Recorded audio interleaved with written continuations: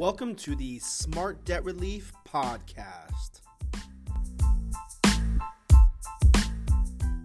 I just got off the phone with one of the consultations that we had today personally, and I want to talk about why it's so important that I talk about those three different situations, the three common situations that people are in when getting into debt settlement.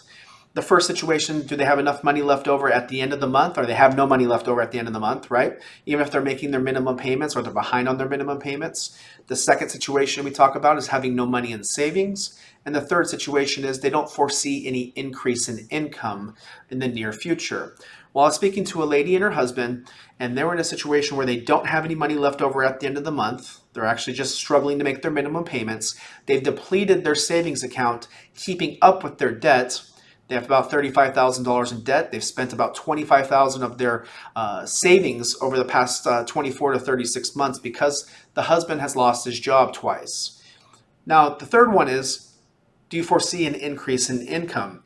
Going over their situation and their struggles, you would think that'd be a good fit for debt settlement.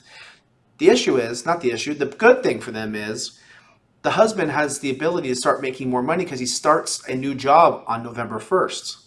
He has an additional $5,000 a month coming in, net income, where if they were able to actually just get through these next 2 months, or next month and a half, 2 months, with these minimum payments, they have the ability now of getting an additional $5,000 a month where they can use a strategy like the debt snowball or the debt avalanche, whatever they feel more comfortable with, where they wouldn't have to go through a debt settlement process.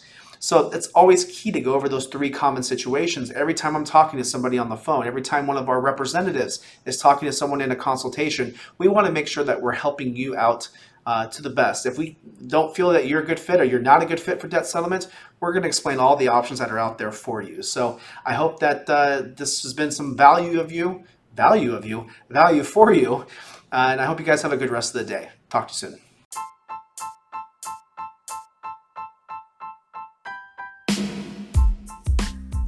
If you're liking the Smart Debt Relief Podcast, do us a huge favor and subscribe and give us 5 stars.